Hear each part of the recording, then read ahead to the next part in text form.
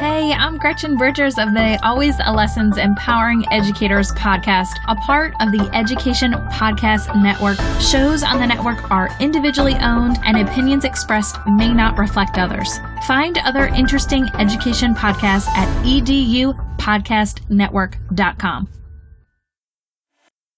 Hello, listeners. Welcome back to Get Inspired and Innovate. Today, we're going to talk about So You Think You Can Coach. Stephanie, I have coached on many different levels in the past. I've coached like Pee Wee football, middle school, high school football, middle school, high school bowling. I've coached at the college level in bowling and the professional level at bowling. But I have to say, coaching teachers has been completely different than anybody else I've ever coached before in my life. What about you? What's your experience? Have you ever coached any other sports or just teachers, or what are you seeing? I didn't know they had coaches for bowling. Yeah, I mean, I've been on ESPN. You didn't know this? Do you not see the guy? You don't watch bowling, do you? So if you watch, I really had no idea that was yeah. I thought it was just kind of like a talent. Yeah, I mean, our buddy Kyle wants me to coach him up in bowling when he comes down. So, yeah, I've actually been on ESPN, standing behind the bowlers, telling them what bowling balls to throw and where to throw them and all that. So, but again, back to the topic of today. So you're trying to throw shade towards me. Have you ever coached any other sport, or you just coach teachers? I coached cheerleading for a little bit for adults with special needs. A cheerleading coach. Okay. I would not put that together.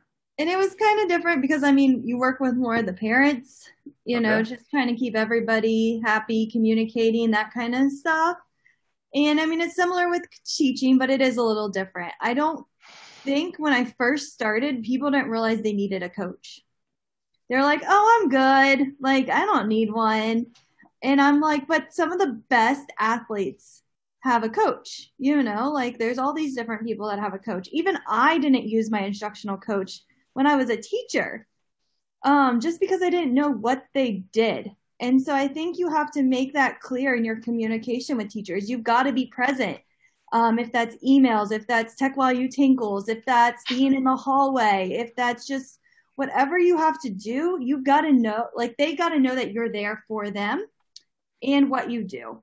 Because I think that's kind of the issue is they don't really know what you're there for. At least that was my issue when I was a teacher in the classroom. So you know what? My job, I felt like, especially when I was working with professional athletes, my number one job with those guys were really being more of a sports psychologist. And I don't know if you feel like you have to do that sometimes with teachers and work with them. But, when we got on the lanes and they were bowling, they obviously were talented enough to be there. But a lot of times it would just get in their head, and you would have to talk them through the process and work through that. So relating that to teachers, do you feel like that we have to be that psychologist sometime, even when we're coaching and helping them out? Yeah, I mean, there's different times where we do have to be their kind of therapist.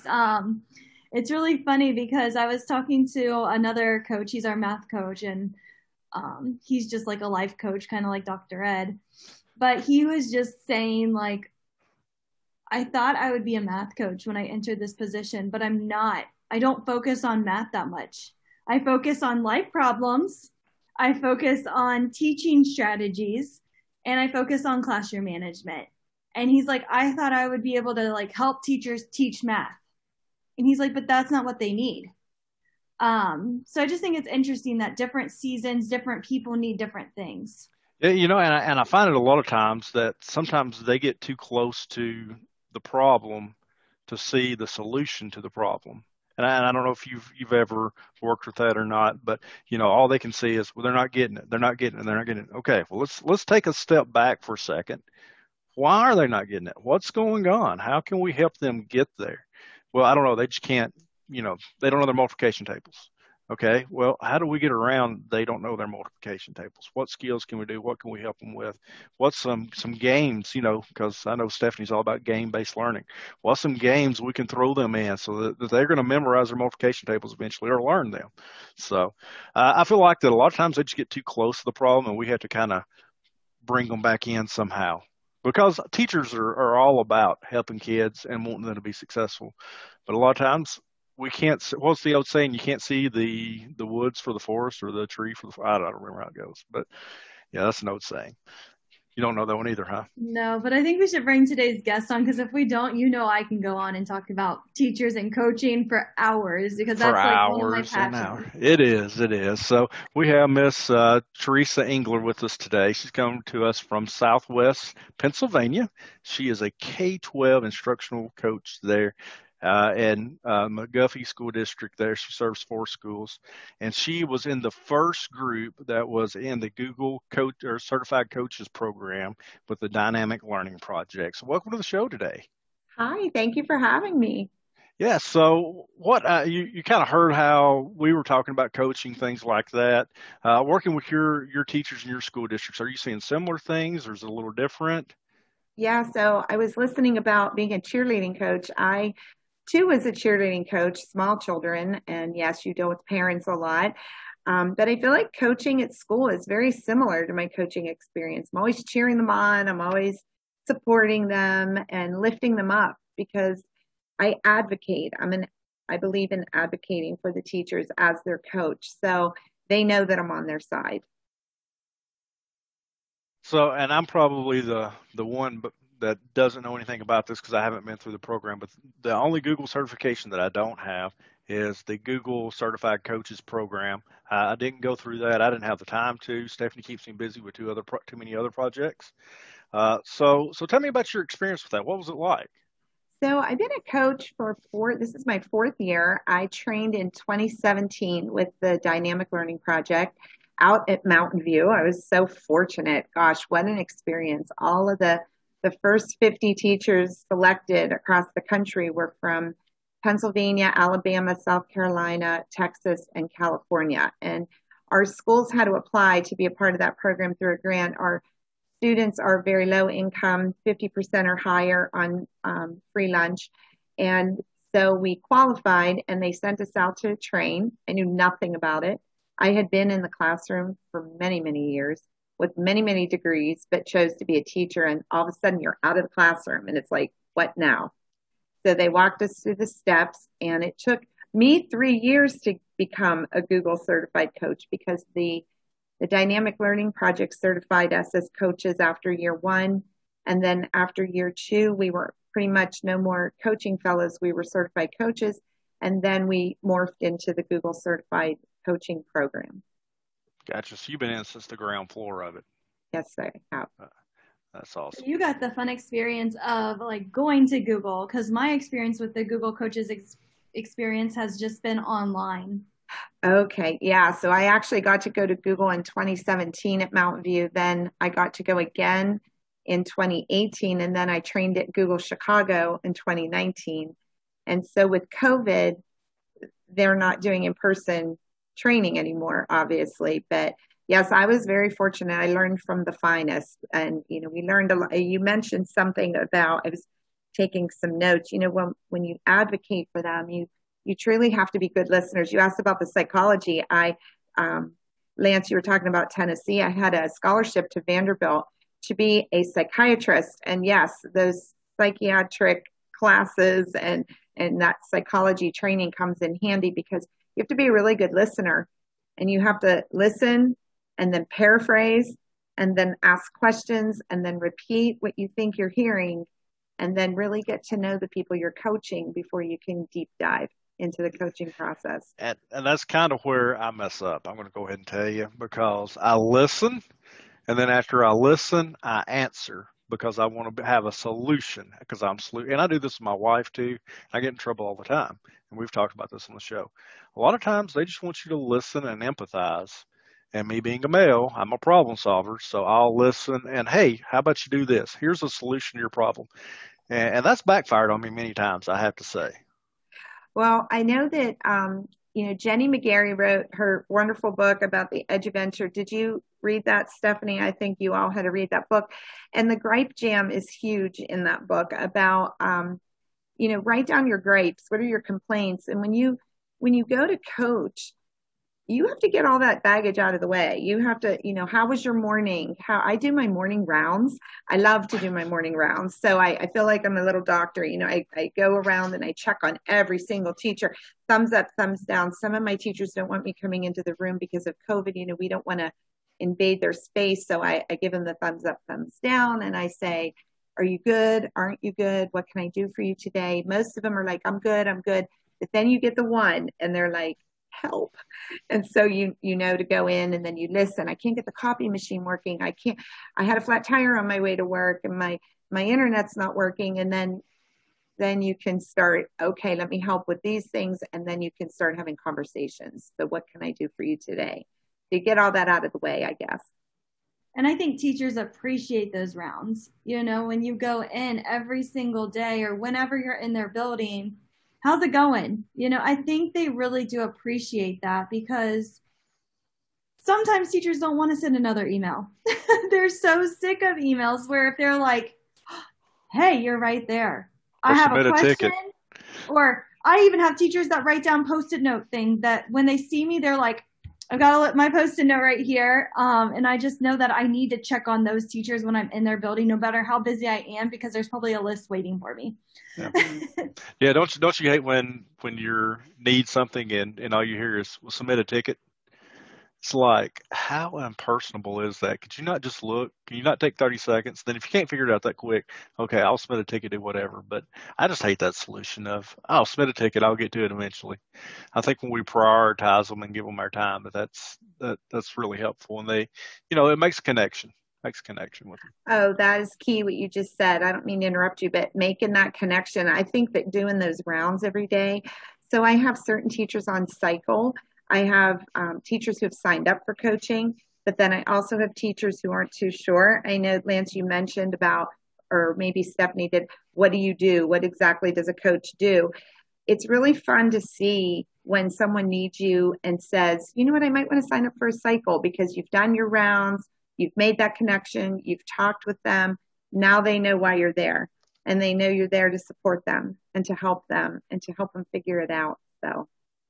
And I think, too, with the coaching program, it helped me know the right questions to ask teachers. Mm-hmm. Before, I was just like, how are you? And they're always like, okay, good. And I was able to kind of go deeper. Like, how are students doing with attendance right now? Like, I know that's hard. How is that going? And then they get real and honest with you. And then you're able to start with the problem solving right from the get-go rather than, oh, it's okay. I agree 100%. Those deep dive moments you have to take advantage of. And I sometimes start out with, how's everything going? How many do you have in attendance today? I know today is an all remote day. And part of my rounds today is, what's your attendance? How many participants do you have? And then you're right. They start opening up and then they say to you, what can I do? And then you're like, well, let me try to help you with that. What's your topic? And do you mind meeting later? I know you have a meeting right now online with a Hangout, but do you want to meet me later? And they're like, yes, thank you. And so then you can move forward once you know what their problem is. And we always ask, what is the focus area? What is your challenge? That's my biggest question. What challenges are you facing today? Mm-hmm. All right, we're going to go ahead and go to our next section, which is our meme and quote. So, Teresa, what is your meme or quote? So I believe I put up there, you always had the power, my dear, from The Wizard of Oz. I think that's the one that I sent to you about click in your heels. You've always had the power. You just have to know how to use it. And so I think when you're a coach, you can really drive that home with teachers. You know what you're doing. Just go ahead and get there and let me help you get there. Yeah, I love that. So mine is, it's got like two different coaches, one where they're winning the game and you're all excited, and then another where they kind of lose and you're just like, all right, we got to keep going. And you've got to celebrate those winning moments with teachers, and you've got to keep coaching when things get hard. Like COVID, it got hard, and now look at all of our teachers using amazing technology. Lance? Yeah, so I'm going to quote the great Lou Holtz here. I will say that Lou has he was probably the first coach that I kind of looked up to as a kid. Stephanie, I hope you know who he is. He was probably the most well-known coach at Notre Dame. for football. A couple of things. One, he actually just went through COVID and come out on the other side, I think, doing okay. Two, Lou has also been on ESPN as a sports commentator, highly looked up to. He says, I follow 3 rules. Do the right thing, do the best you can, and always show people that you care. And I think that if we hit those 3 things every day as we go into the classrooms and helping teachers, things like that, we're going to be all right. I like that. Keep it simple. All right. So finally, what's something that you've learned this week that you can use in the classroom or others can use in the classroom, Teresa? So I've recently, I don't know if you want anything specific, but what I've learned is we all have the right tools to use. We just have to get them organized, and we have to just start applying them where they are best usable. So I think that we have a lot going on in our heads. So I try to tell my teachers, pick 3, get really good at those 3, and then maybe later add another one. But don't try to use them all at one time. Yeah, I think that's really key, especially when you're working with teachers. With the coaching cycle, it becomes more valuable. It's like, okay, there's so many tools in Pear Deck, but just focus on creating a Google slide this time. Next time we're going to add the Pear Deck, extend, just keep on building up on it. So I love that. My share is the Global Educator series. It's kind of by Global GEG and Google. And it's just helpful resource for whatever environment you're in. So if you are virtual, there's a video series for you. If you're hybrid, there's a video series for you. And then if you're in person, there's that video series for you. So depending on what setting you're in, there's some tips, tricks on how to get through this pandemic. Lance?